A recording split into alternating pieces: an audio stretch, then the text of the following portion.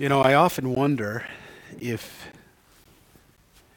Paul, we're reading about in your Bibles, chapter 13, really around verse 38 is where we'll pick up our teaching from last Sunday when we covered Resurrection Day. Lord had us perfectly in this place. But I have often wondered when Paul was going through a lot of his trials, a lot of his struggles, or is even, I think of James, right? They called him Camel Knee. That was his nickname, and it's because he spent so long on his knees. Actually, when he went and he was being martyred, they couldn't even straighten out his legs correctly to martyr him. He spent so much time on his knees, and I can only imagine. Obviously, James is the half brother. We're going to spend that time when we get in really into chapter 15. We're going to see the Jerusalem Council and how I've desired that we would get to this pain and place in the passage here in Scripture, because it's all about grace. It's not about the law. It's not about the Judaizers coming after Paul and following him around and stirring up the multitudes in trouble. It's all about what God has always wanted to do, and that was to give us his love and his grace and transform our hearts so that we would become more like him and less like us. So sweet, so gentle, and beautiful. And so as we pick up here this morning, I can't help but thinking that's why the enemy is, I know some of it's spiritual, I do. Why the enemy's just the things, if you could know all the things that have happened this morning in our lives, and maybe my life and specifically, and just thwarting me, trying not to even get me here to preach this message this morning, and all the distractions about it. I'm like, Lord God, you must have something very special you want to say to your people here. And so, as I prayed, let me get out of the way. Let the Holy Spirit speak and minister to his children. So we'll pick up in verse 38 here. And again, setting the context, you weren't with us. This is Paul's really first sermon. That's his Roman name, you know that. And as we look at his first sermon, it's also his longest sermon. It's a template for us, if I can say it that way, because as we look about it, it points to the resurrection of Jesus Christ. It points to the justification and forgiveness of sins. That's his whole argument. It wasn't about how even the humanity of Jesus Christ that way. It was really about the divinity, about how God saves and how he sent his only begotten Son for everyone. And he could have preached anything. He could have preached anything, but that's the one thing that he wanted everyone to hear, is that he loves them and that he's come to forgive our sins and set us right with the Father so that we could spend eternity with him. We've heard that 100 times, haven't we, if not 1,000? But if we really thought about that, it changes everything. It changes everything in us. And so therefore, as he reads here in verse 38, I'll begin, "Therefore let it be known, you brethren, that through this man is preached to you the forgiveness of sins." This is the central message of his sermon. "And by him everyone," notice that with me, he's not a respecter of persons. It's not the rich. It's not the poor. It's not the this, that, and the other thing. God is not the author of division. God is the author of unity. Man is the author of division. The devil from the pit of hell is the author of division. He says everyone who believes is justified. Have you ever thought about that? Justified. It means as if you've never done anything wrong. We sometimes sing that song. We sung it last Sunday, as if you never had sinned. He doesn't just cover it. It's not what God began to do when he established in his law and the yearly atonement of passing sin onto the animal through the sacrifice of blood. This isn't what God did through that. That's a covering. That's what you read in the Hebrew. If you read the Hebrew and you go back to the Old Testament, we're in Exodus, we cover that as we're getting into the ceremonial law. It's a covering. It was never meant to be an eradication. That's why they had to do it annually. But this justification, as we read, and we can't wait till we get to the book of Romans. We're going there after Acts. Oh my, what a theological treatise. As we go through and look at that and we start to understand justification. Martin Luther, many of you know Martin Luther, the reformer. When he read that, it changed everything for him because he understood it wasn't works-based. He understood things were different, that Jesus Christ sent his only begotten Son, and it was just as he said, and he meant what he said. And He replaced it with his imputed righteousness. And that's why the enemy, think about it, what's the number one thing he loves to do to all of us here? Condemn us. He loves to whisper in our ear how we're not good enough, how we've made mistakes, how we blow it. And he keeps telling us, look at you. You think you're so holy, so mighty. You call yourself a Christian. You're a fake. Maybe that's just the inner ear I hear from the enemy. How dare you stand up there and preach the word of God? And I follow after my master. Get behind me, Satan. I take every thought captive. That's what Jesus Christ wants all of you and me to do. To not be caught in the snare of the devil. And that's what Paul here is trying to communicate. You're justified. There is no sin. Your account is set clean. If there's anybody here that hasn't had that settled in your heart, please don't leave here today without sitting down and talking about this. Whether it's with an usher or me. But he said, I justified you from all things from which you could not be justified by the law of Moses. It's right there. What the law couldn't do, Jesus Christ could. Amen? Beware, therefore. Now he gives a warning to unbelievers. He gives a warning to those that hear the word of God and turn away. It's sobering. He says, behold, you despisers, marvel and perish. For I work a work in your days, a work which you will no means believe. He's quoting Habakkuk, chapter 1, verse 5 there. Though one word declare it to you. And that's the same thing today. People, you and I, declare the good news of Jesus Christ. And there are men and women today that still turn aside from the good news because of the hardness of their hearts. But we ought not to respond in anger. We ought not to respond in a way where we're indifferent. That's God's creation. And he already said he desires everyone to be justified, everyone to be forgiven, everyone to be seated with him in heaven. We're not the Bible thumb. We're to express the true love of Jesus Christ by being that salt.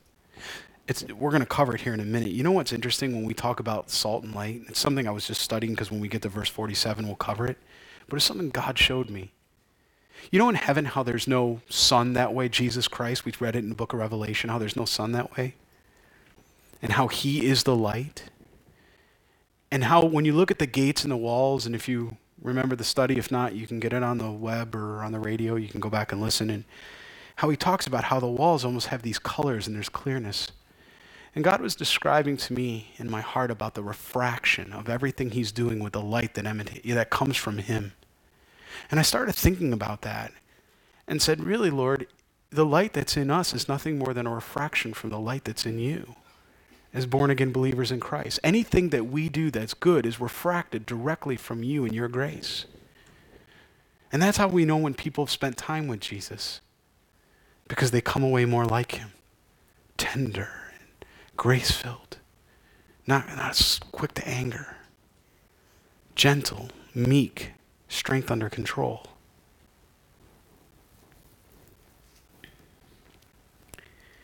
So as we continue on, it says, so when the Jews went out of the synagogue,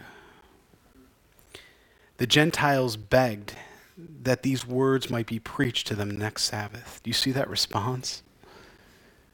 They heard the word of God. They heard the truth, and they couldn't get enough of it. Isn't that a right heart? Don't you long for that kind of revival again, where people are pouring into the church to hear the word of God in truth, not man's wisdom, not what some guy thinks. Who cares what I think? What does Jesus Christ tell us? He says they begged these words that they might be preached next Sabbath. Now, when the congregation had broken up, many of the Jews and devout proselytes, followed Paul and Barnabas, who speaking to them, persuaded them. Now, this is important, and I want to clarify this, because some people read this in the Greek, they think, oh, they're talking them into it. That's not what this means. This is in the present perfect tense in the Greek. What it's actually talking about is a continuation. They're trying to encourage them to continue in what they just heard the previous Sabbath or Shabbat. He wants them to continue on in there. Slightly different than how we would use it in our vernacular today. Them to continue in what? The grace of God.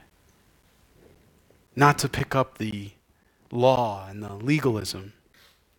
You know, sometimes Christians can be more harsh to other Christians than non-believers.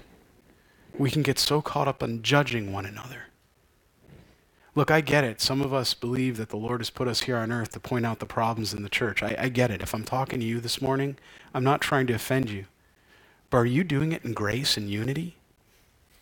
Or are you just ripping things apart? Because if you're ripping it apart, that's not of the Lord. That's divisive. But if you do it in the grace of God, well, that's harmony. That's harmony. To continue in the grace of God. On the next Sabbath, almost the whole city came together to hear the word of God. Can you imagine how wonderful? I pray that very prayer for this area. As we move into this new building and we now can fit 2 or 3 times what we have, God, fill it up and keep going, Lord. More and more your unbelievers and your saints get discipled, and your unbelievers come in and hear the word, Jesus, and be set free. But so this whole city comes out to hear the word. But when the Jews saw the multitudes, they were filled with envy. Can you imagine? When the religious leaders of that time in the synagogues hear this, they had already invited Paul to speak. They didn't have a problem with what Paul said. When he talked about Jesus Christ and Jesus Christ alive and resurrected and how he's forgiving of sin, that wasn't the problem. What's the problem here? Jealousy. They're envious because what? Because all of a sudden they're just reading the Word of God. They're doing what we do here. We don't have fancy programs. We read the Word of God. We trust that the Holy Spirit ministers to the hearts of the people and renews the mind. That's what they did. But the religious leaders are looking on and going, well, that can't be. Why is that happening? And what do? They begin contradicting and blaspheming. They oppose the things spoken by Paul. And then they all of a sudden now have a problem with it. Now, when the whole multitude of the city wasn't coming, no, it's okay, Paul, what you're doing. But now when followers, people are coming out, and hearts are being transformed, oh, that's a problem. Satan won't stand for that. You ever noticed in your life when you sort of step back sometimes and you find yourself in this place where maybe you're not serving where God's called you or doing the things he's shown you? How often things seem to just work low. You don't feel like you're under constant, oppression or affliction that way, if I can say it. At least that's happened in my life. But the minute I honor and hear the word of God and I begin to follow and do what he says, it's like sometimes it's the spiritual battle that rages on. The bullseye gets bigger again. The enemy can't stand it. Because what's the problem here? Remember what it all goes back to. Lucifer, a fallen angel. Because of why? Because of pride, because of jealousy, the very thing we see here, envy. And he wants to be worshipped as God. And so when he sees people worshiping the true and living God, what's he do? Well, he sends his forces in. And he happens to be using these religious leaders. Now, I'm not saying these religious leaders are bad men, but I am saying that even good people can be used, not demon-possessed. We're not talking about anything like that. But if we don't bring everything to the Lord and test it in the Spirit of God, what we could be doing may not be of the Lord, even though it could be very, what we think, well-intentioned. I mean, if you talk to Saul of Tarsus before he was converted on the Damascus Road experience, he would have looked you square in the eyes with all the zeal he had and said, I am doing the right thing. I am killing Christians. They are blaspheming, wouldn't he have? That's why he went out and got court orders and papers to go out and kill the Christians. But after he had that experience, he realized he was misdirected. That's often what we see even in Christian circles today. A misdirection. It doesn't mean the people are evil or bad. Some are, actually. I'm not saying they're not. Okay? But a lot of times it's a misdirection. So these men, they begin to contradict and blaspheme and saying that's what Paul's doing. And then Paul and Barnabas grew bold. Look at that. They don't run away. They stand in it. They stand in it. They understand what's coming and said, it was necessary that the word of God should be spoken to you first, but since you reject it, what's that tell us? There's a choice, loud and clear. For you to be able to reject something, you must be able to choose something. There was a choice here. He says, but you rejected and you judge yourselves by, in other words, by rejecting it, you now have judged yourselves or brought judgment to yourselves, either way, however you want to apply that, unworthy of everlasting life. Because you would not humble yourself and you would not listen to the words of God, as Paul already said, you despisers, and quoted Habakkuk. He's saying, well, ultimately, it's got an eternal consequence. Behold, we turn to the Gentiles. That's underline that in your Bibles. You and I, if you're not of Jewish origin here, that's our verse, man. That's our verse. For so the Lord has commanded us. He's going to quote Isaiah here, 49:6. He says, I have set you as a light to the Gentiles. Again, I was telling you this passage, how important it was. That light, what does light do again? Refract. It refracts, doesn't it? He says, I set you as a light to the Gentiles. You were supposed to refract the light of Christ, the light of God, the Father. That's what you were put here for. It's not that you as a people were any different or better than another people, Hebrews, but you are my people and still are my people. That doesn't ever change. That you should be for salvation to the ends of the earth. That was God's plan. And now the Gentiles, many of us here, we have the opportunity to go back. We had Chosen People Ministries here a month ago or a few weeks ago, and they came in and they talked about Messiah and the Passover and how many Jews are getting saved. And they invited us to go to Brooklyn here, and I don't know, I think it's July or August, to go and witness and minister to the Jewish people. And I hope we send a big team from here. I can't wait to go out to my Jewish friends and tell them about Messiah. Now, when the Gentiles heard this, they were glad and glorified Paul and Barnabas. Isn't that what that says there? No, what did they glorify? The word of the Lord. It's not men. It's never been men. It's the word of the Lord, the Bible you have in your hands. It's supernatural. It's God-breathed.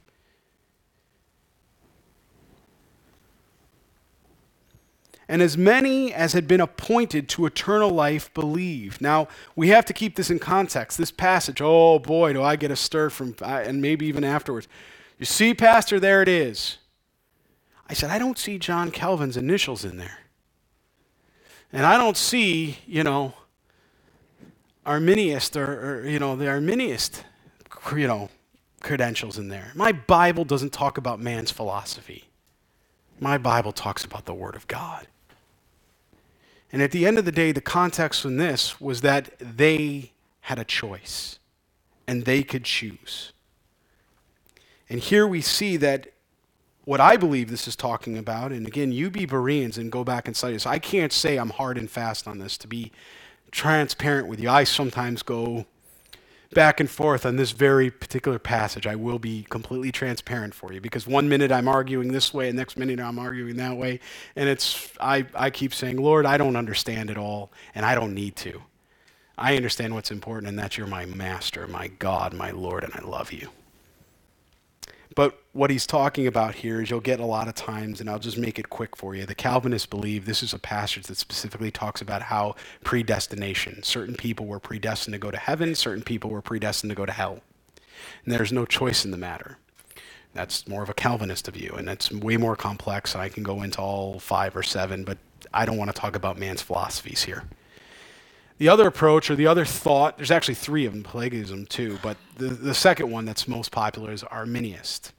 And if you're and I think I'm saying that right, Arminianism, yeah, and if you're practicing that, you kind of err more on, well, faith and faith alone, which is what I believe the Bible does teach. But certainly in this particular passage, if you go back and you exegete the Greek, you will come with the word anointed, right? That's what it says here. You're ordained, not anointed. That's the word in the Greek, actually. Better translated than appointed is even ordained. And so it is an interesting word. However, when I also look, and every other time that this has been used throughout Scripture, and I look up ordination, or, not the way we think of ordained today, but command being sent, if I could say it that way, what it does point to, or what it seems to point to, also speaks of a foreknowledge. The Holy Spirit sent out who? Paul and Barnabas, right? And the Holy Spirit foreknew that. Now, to get into the idea of how we have perfect choice and how yet God has foreknowledge, I've heard many men in the pastorate try to explain that. All of them, I believe, falling very shallow and shy of God's truth in that. Because the idea behind it is, they say, it's like being in a car and looking in a rearview mirror. You're still going forward, but you at the same time can see what's behind you. And I'm like, yeah, God doesn't need a mirror, right? I get an illustration here. It's kind of like the egg with the Trinity, not close. But if I could explain it to you, what God does teach us is that, as we just read, and again, the context here is choice.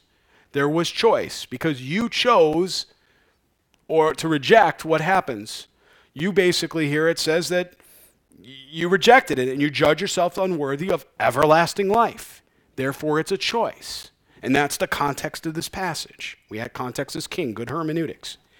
But at the same time, it talks about this ordination, and I believe what it's speaking to is the foreknowledge. And I don't know how to tie this together other than I believe that's what, look, I have to believe, I have to bring out what the Greek says, and the Greek says, you're ordained and or you're appointed, but it's speaking somehow of God knowing, because that's what it does speak of.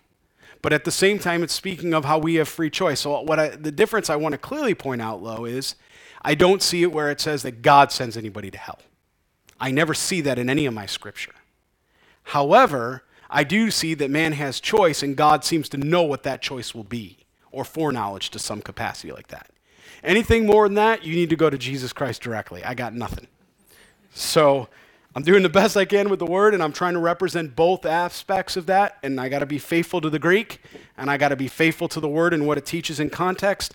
You be Bereans, but I believe, as I've stated, it's choice. If I had to, in the context of this, I'd be taking more of an Arminianist approach, although, again, I will not embrace a man's philosophy. I won't, just no different than I won't embrace Calvinism as a man's philosophy.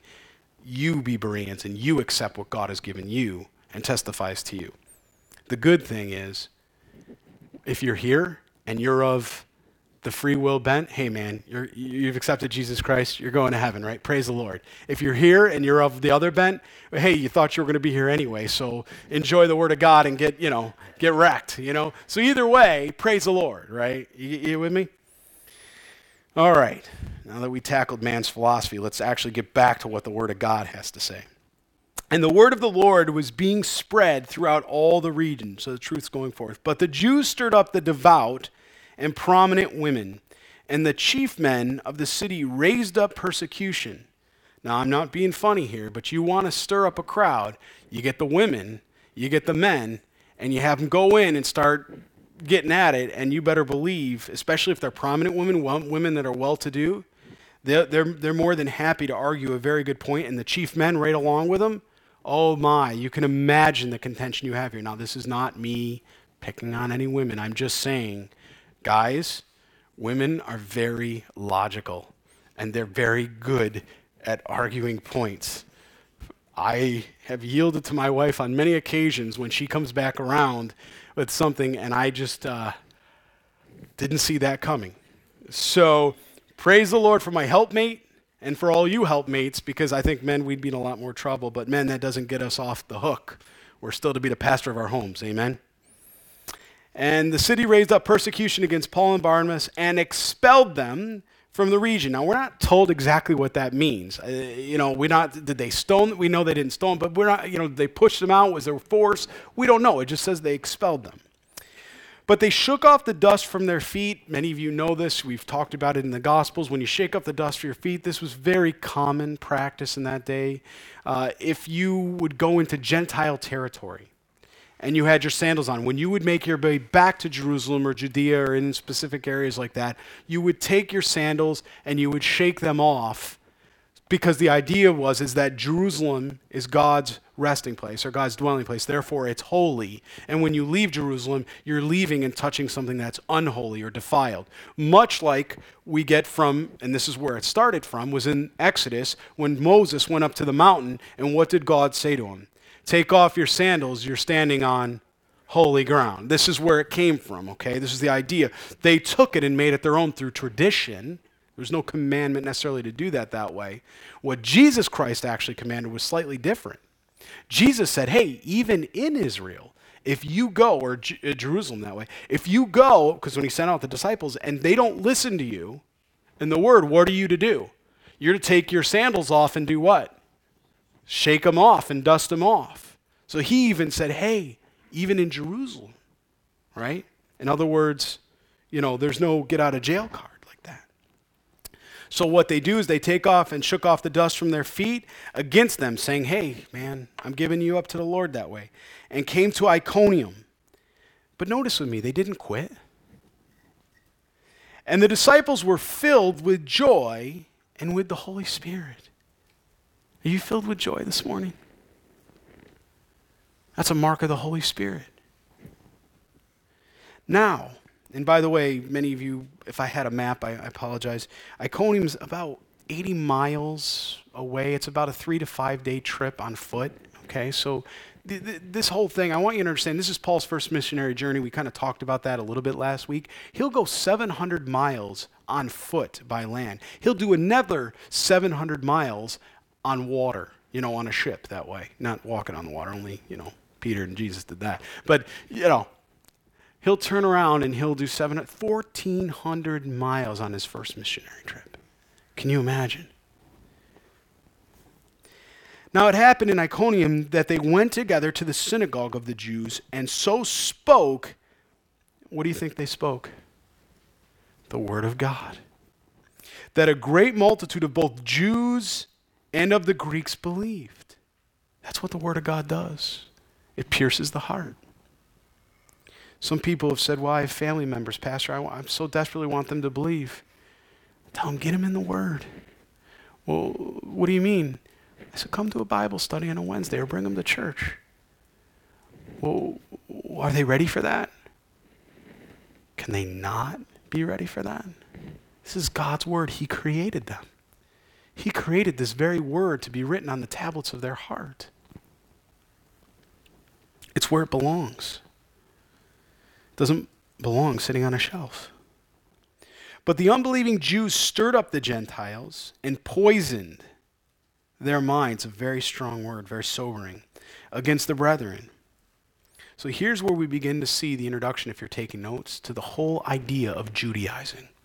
Some of you may know that term as we get into the second, or even part of the first and second. We'll see that one of the reasons the Jerusalem Council met, and praise God it was wisdom that they did, was because everything was boiling down to two things, and it was very simple. Ceremonial law. The moral law has never changed. The moral law is still in effect for us today, isn't it? Are you allowed to steal? No, right? Are you allowed to murder? No, right? That hasn't changed. God hasn't changed the moral law, right? But are we under the Sabbath that has to be on Saturday specifically? Nope. Are we under circumcision? Does everyone here have to be circumcised? Nope, right? Hence grace, right? We talk about grace. He says, we'll get to that. I'm getting ahead of myself here. But the point is, when you go through and look at this, that's what it means why they're poisoning. They're coming along, and they're coming back around after Paul and Barnabas there, and they're going to turn around and say, no. You need to be circumcised. You need to keep the kosher law, okay? What did Jesus tell us in the parable about how the word would be planted, but then there would be those that would be what? Specifically a bird, representing the devil, if you know the parable, you know, he would come and do what? Steal. Steal that seed. Therefore, they stayed there a long time, speaking boldly in the Lord. We don't know exactly how long they were there. Who was bearing witness to the word. Again, what were they talking about there? Not man's philosophy, but the word of God is what was being preached. And of his grace. And how they didn't need to work their way into heaven. But it's by faith alone. Now notice another thing with me, and this is awesome. Have you ever gone to places, maybe visiting other places, where they will say, hey, we want Jesus to be here, so there's going to be this massive manifestation of signs and miracles. Everywhere you read in the Bible, and I encourage you to be Bereans and read this, it saves us from emotionalism. Do you know what that is? It's where you come in and there's a rock concert and you begin to get, emotionally moved by that. Or you come in and you get this, in Calvary Chapels, we hold the Holy Spirit in very high, in a very high place that way as obviously the third person of the Trinity, God. And so we know he does all things decently in order that way. We believe the gifts are very much in order today being used. However, again, as the scriptures teach in Corinthians and what have you. Okay? But there's some that have said, no, there's no gifts today. No gifts manifested for today. We would call them cessationists, ones that don't believe that. So they've gone to one extreme, right? And then you've had this other extreme where they got like flags and they're like barking like dogs and they're running around doing flips and, carrying on. You think you're at the circus, right? And I'm not trying to offend anybody. I'm simply stating what I've seen. Simply stating what I'm seeing. And so you've got these extremes on both ends here, okay? And the idea in what we're reading here, right, is that God very clearly said, and I bring you back again to verse 3, therefore they stayed there a long time, speaking boldly in the Lord, who was bearing witness to the word of his grace. Then what did he do? He granted signs. So do signs and wonders precede the word of God, or do the word of God get established, doctrine, and then people manifest gifts of the Holy Spirit? Do we see that? That's important. I feel like that's upside down in some places. I'll just leave it at that. I'll lay it down hot. So they've been done by their hands. Notice that with me.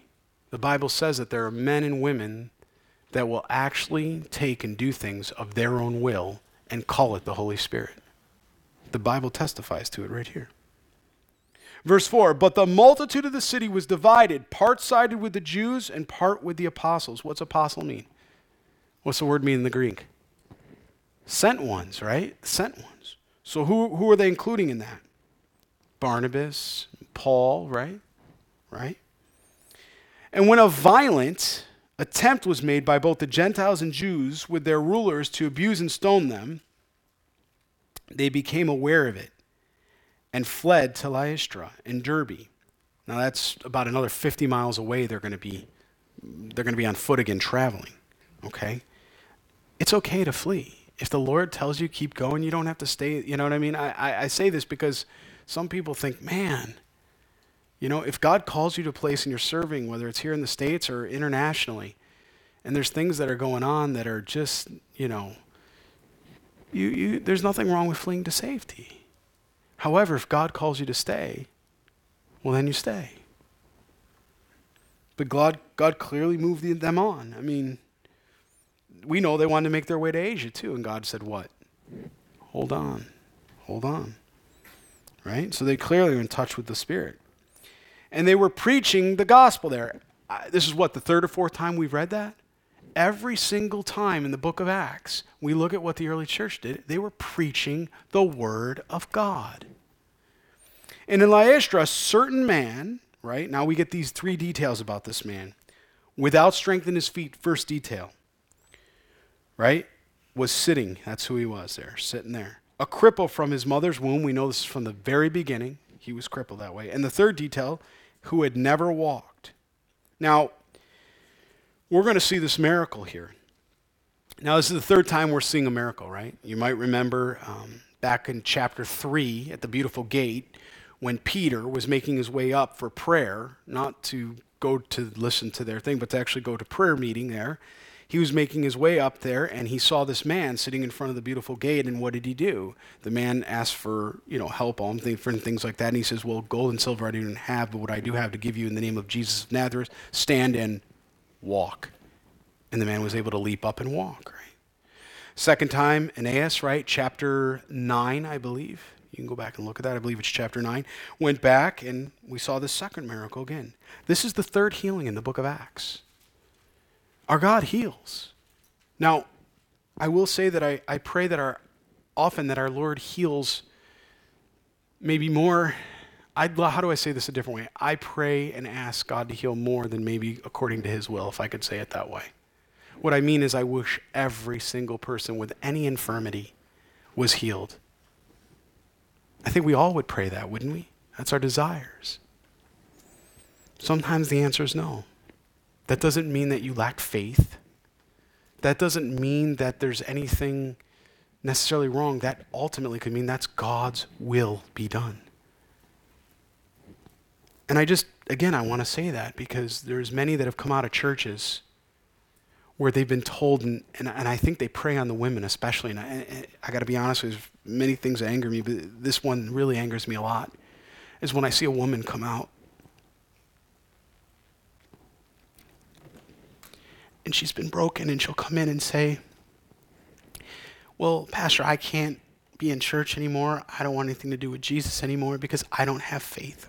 I don't have enough faith, and the pastor at the church told me that, and that's why I'm not well. You break people like that. You wreck people.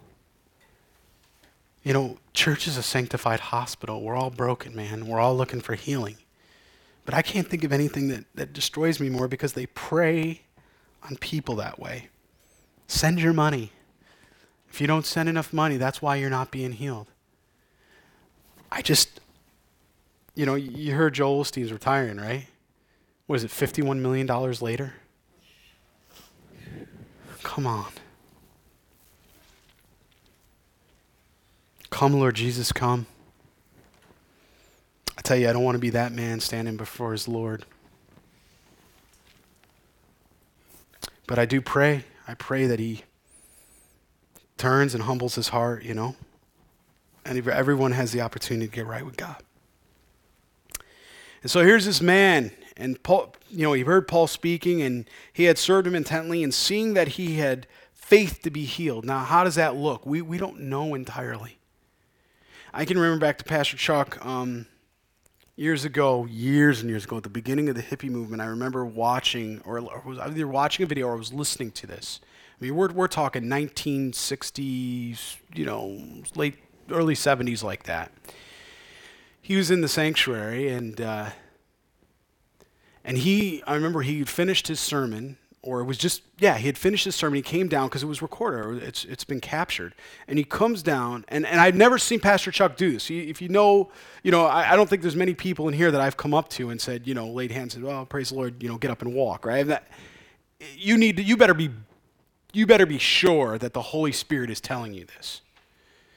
So Pastor Chuck comes down, he sees this man in a wheelchair sitting in the front, and he comes up to him, and he says, stand, arise, and walk. And the guy which I thought was miraculous, the guy just stood up and walked. I would have been like, hey man, I wouldn't be in this wheelchair if I could, but this man had faith. Like, he just stood up and he walked. And it was an amazing miracle to see that. Praise the Lord. I can't say he saw that often. I can't remember any other time he did that, ever, actually. But his son had come to him and said, Dad, but there was a guy sitting next to him. He says, son, all I know is I felt like the Holy Spirit was yelling in my ear, go up to that man and tell him, stand and walk. You've been healed. He says, I didn't hear anything for this other man. All I can do is say what the Holy Spirit showed me. All I could do is to be faithful that way. And again, I go back to say that, while we see this, we desire more miracles in the church of healing today, don't we? Let's be praying that way. We serve a big God. Our God heals today. We ought to be praying that way. We ought to be praying with that heart and spirit that God wants to heal and will heal. But if he doesn't, that's not because of anything you've done necessarily, right? I mean, obviously, if there's a sin issue or something. Yeah, okay. But that out of the way. Sometimes, again, the answer's no, and you got a better plan ahead of you if you're a born-again believer in Jesus Christ. You're going to be with Jesus. Any one of us would trade in a heartbeat in here. We've in this age, we've grown to fear death in a way that is unnatural. First of all, death is unnatural itself. But we've grown to fear death as though we're trying to hold on so tight to this life. It's part of the lie. Death is nothing but a door for born-again believers in Jesus Christ to your Savior. Now, certainly we don't wish it, right? We're not out there working it. Well, I'm going to go out and run in front of a bus because, boy, I really want to be with Jesus today. No, you got to screw loose, all right? Come in and talk to us. We need to sit down and talk. Don't do anything stupid, all right? But that's not what we're talking about. You don't have to be afraid. Jesus doesn't want you to be afraid, wherever you are, whoever you are. So he said with a loud voice, "Stand up straight on your feet." And he leaped and walked. Now, I don't know about you. That word halome in the Greek there, leaped. Can you imagine? I mean, this is the idea that this man's knees, his ligaments, his muscles, his cartilage, all of it just worked. Anybody in here ever had a knee operation or a knee procedure? A couple people. All right. Let me ask you a question. Right after that procedure, did you get out and run? No. You might have tried to stand up and put a little pressure on. How about anybody have a hip? I know one guy that's had a hip two. Okay. Maybe two people have had hip in here. Did you get out of bed that day and be like, you know what? I'm feeling like the New York Marathon's calling me. No, right? You were in bed. You had to go and heal and do some PT and the whole process. Very painful, but praise the Lord. You're here and you're with us and you're mobile again and all that. This man instantly leaps up. The muscles of entropy. I mean, there's nothing. Do you understand how supernatural this is? This isn't like a guy that just kind of, this is a complete restoration and healing, or I don't even know if restoration is the right term, because it says he was born that way. Maybe there were certain muscles or ligaments that were never there, but he's given everything he needs. And that's the way our God heals. It didn't have to be progressive. It wasn't like wait for it. It was like, boom, the Lord just did it. And this man, did you ever think about this man? Standing there. From his very birth, he was not able to walk. And to hear somebody come up to you and say, stand and walk. Let me ask you a question. Would you have the faith to leap like that? Wouldn't you maybe, and I want you all to be real, because this is real. Wouldn't you find a chair next to you? Something to hold on to, maybe make your way up, kind of try to get your balance. See if you take your step. Are you going to fall? What's this cat do? He leapt. Jumped right up on his feet. Boom. He's there. We got a big God. We got a big God. This man had faith. He leapt and walked. Now, when the people saw what Paul had done, they raised their voices, saying in the Lycaonian language, "The gods have come down to us in the likeness of men." Oh my. And Barnabas they called Jupiter, or Zeus. Jupiter is the Roman name. And Paul, and I think it's Mercurios or something like that, or Mercurio, is the Roman name for that, for Hermes. Greek is the Hermes and Zeus is the Greek. Because he was the chief speaker. Now, it's important. If you don't have context, this might seem weird. Why are they talking about Zeus and Hermes here? And did you notice Paul was named Hermes? You know he wanted to be Zeus. I mean, if there had to be, the stronger guy. Can you imagine you're the guy that's called Hermes? Yeah, I'm the talker. That's what I do.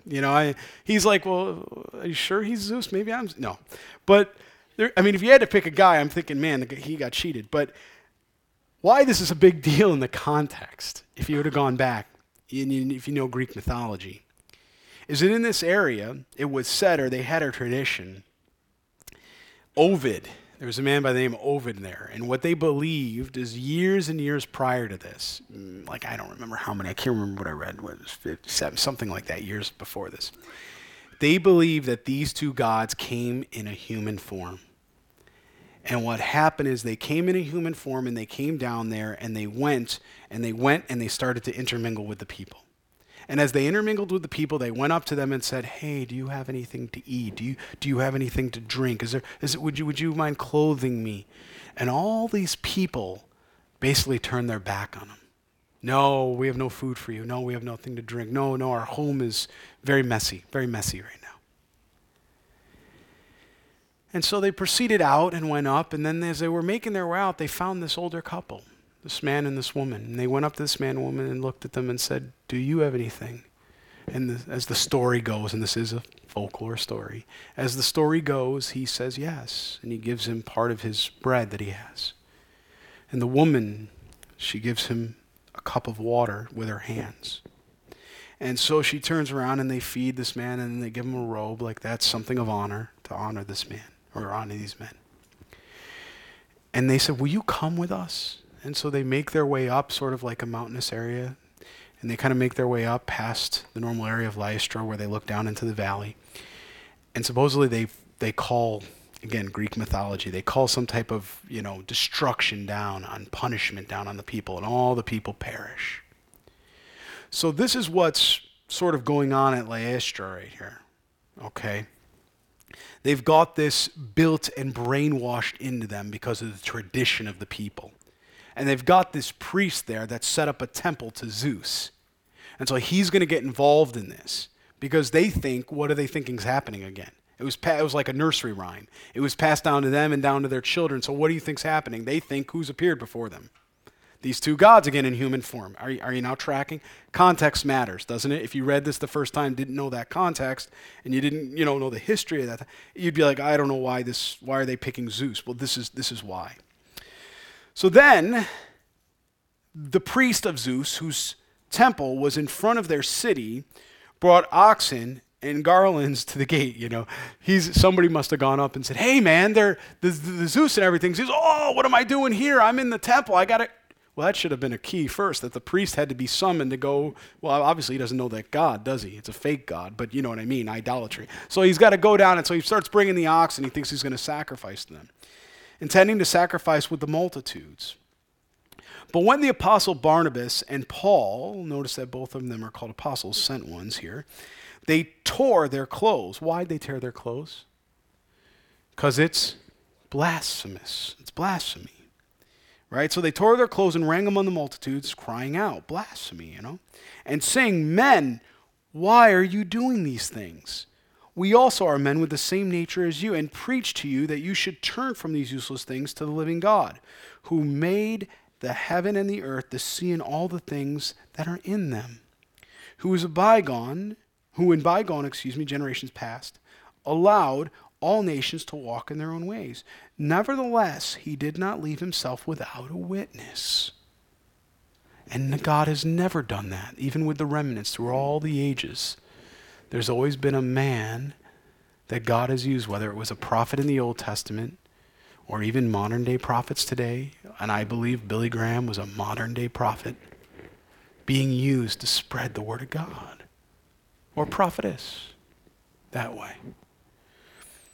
In that he did good and gave us rain from heaven and fruitful seasons, filling our hearts with food and gladness.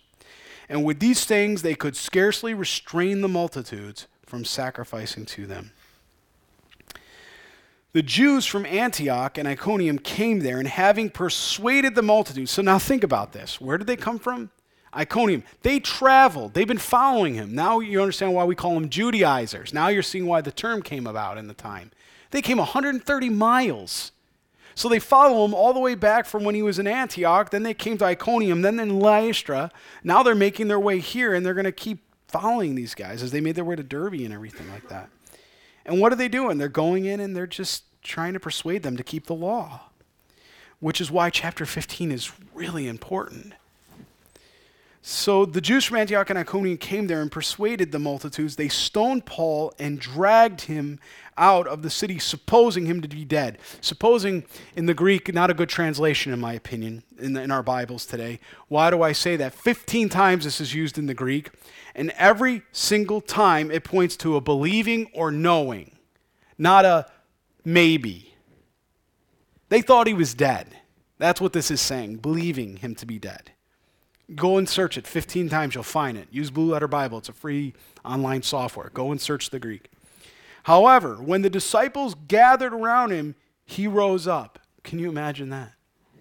Now, I believe, and I think many other believe, this is at that point when he had, because you remember, this is the same time that Galatians, right, when we read the book of the Epistle of Galatians, going on. This is right around that same time frame. And in Galatians, he talks about how he went to the third heaven. There was an experience.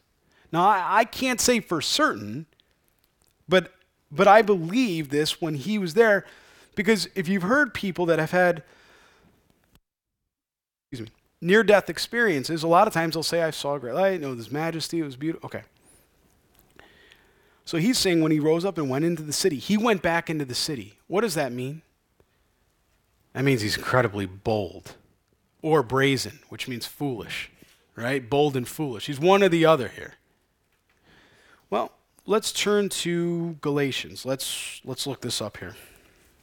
I'm trying to think where it would be. I think I want to say Galatians chapter 2 or 3, somewhere in there. Give me a minute.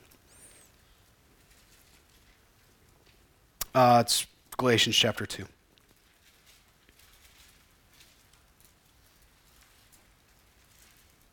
I think it's in Galatians, yeah. No, you know what? It's 2 Corinthians. 2 Corinthians. Yep, my apologies, everyone. I'm thinking as I'm going through it, I'm looking at it, I'm like, no, that's not right. Thank you, Holy Spirit. 2 Corinthians 12.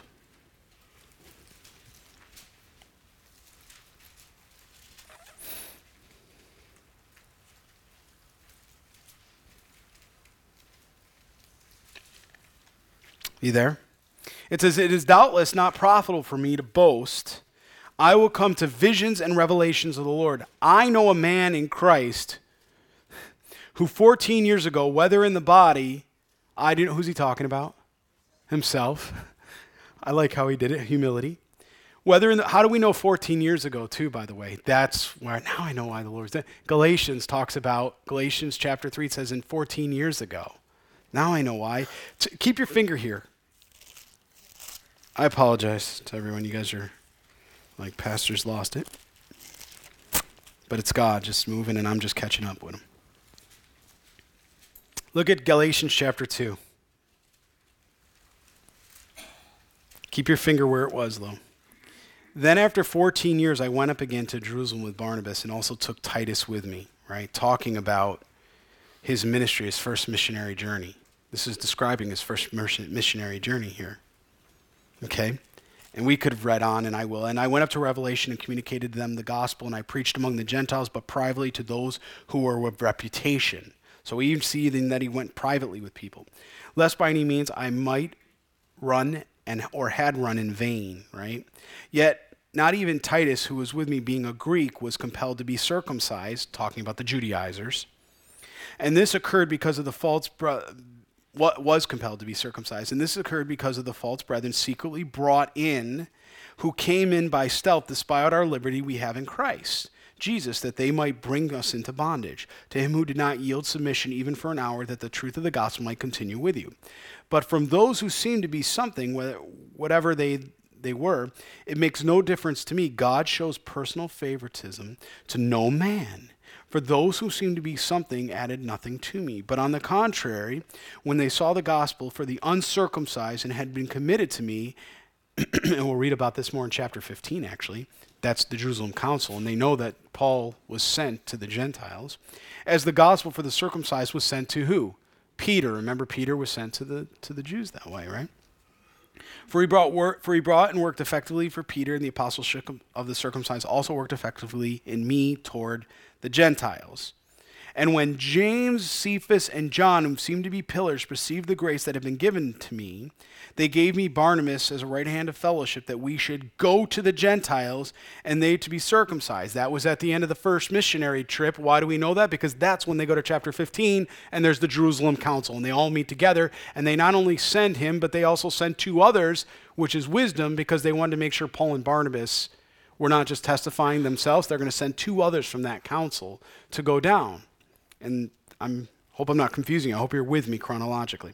So if we go back to 2 Corinthians now, a few pages over, that's the time, 14 years ago. That's why I believe that if you read this, it says, now, I know a man who was 14 years ago, whether in the body, I do not know. He's saying, look, I don't know if I was dead or alive, or whether out of the body, I do not know. God knows. Such one as was caught up to the third heaven. And I know such a man, whether in the body or out of the body, I do not know. God knows how he was caught up to paradise. Right? What's the first heaven, if we could say it that way, the way the Bible uses it? It's the sky, right? The atmosphere. What's the second? You move into the stellar, right? You start looking at outer space. Thank you. And how he heard inexpressible words, which is not lawful for man to utter. Okay? So he can't even explain what he saw there. And then he's going to go on and later on explain why he won't boast, and he won't even boast his infirmities and how he has a thorn in the flesh and what have you. And you know 2 Corinthians 12. All right, back to our passage where we were now. So at this point, while he's brought out, clearly I believe he was dead or be brought back to life here. Because it says supposing to be dead. Again, we know that means knowing or believing. And it says he rose back up and weathered and gathered back. And see, the only thing I could reconcile of this is that if you had a death experience and you went to the third heaven and you were in paradise, as it said in 2 Corinthians 12, and you saw the living God, and you turned around and you said, well, Lord, man, this is heavy, right? Because I don't know what else you'd say. This is heavy, right? It's worship and whatever. If that happened, as Paul said it happened to him, but if that happened, would you ever be afraid of anything? What could you be afraid of? Right? I mean, you saw, or it appears to you as the living God, even if it was an experience, however you describe it. So now Paul comes back to alive, right? He's not dead anymore, he's alive. He wakes up, Paul gets up, what's he thinking? It's like what he wrote about later. Don't fear what man can do to you. But the Spirit, do you see how it ties in? What was he afraid of any longer? What are you afraid of? Afraid of what the Spirit can do, not what man can do to the flesh. He's got no power over you. Enemy has no power over you. It gave him a boldness where I think a lot of people would have been afraid. This man had boldness, and he says he enters back in the city here. And the next day they parted with Barnabas to Derbe. Now we're going to stop there. Man, we only got, we're going to stop there. We'll let the Lord. Please read ahead verses 21 through 28. We'll go into chapter 15. And really, if you want to say right around verse 20, that's the end in that area of his first missionary journey. Okay, so this is going to be the end of Paul's first missionary journey here. And what he's going to do is he's going to double back. If you go through and read this, I'll just give you a little kind of what's going to happen. He's going to double back through this whole area. And he doesn't take just the shortest route back to get to Antioch, Syria, right? Syrian Antioch. He goes back, and he goes back all the different ways. And why is he going back? What's he going to do? Look at verse 22. He strengthens the souls of the disciples, exhorting them to continue in the faith, and saying, we must go through many tribulations and enter the kingdom of God. Boy, I don't have any more encouraging words than that for you this morning. That we must continue in the faith. And that's why no matter how we feel, no matter what we're going through, we stand and we know that in our weakness, God, his strength is so apparent when we're weak. And we give all the glory to him for it. Amen.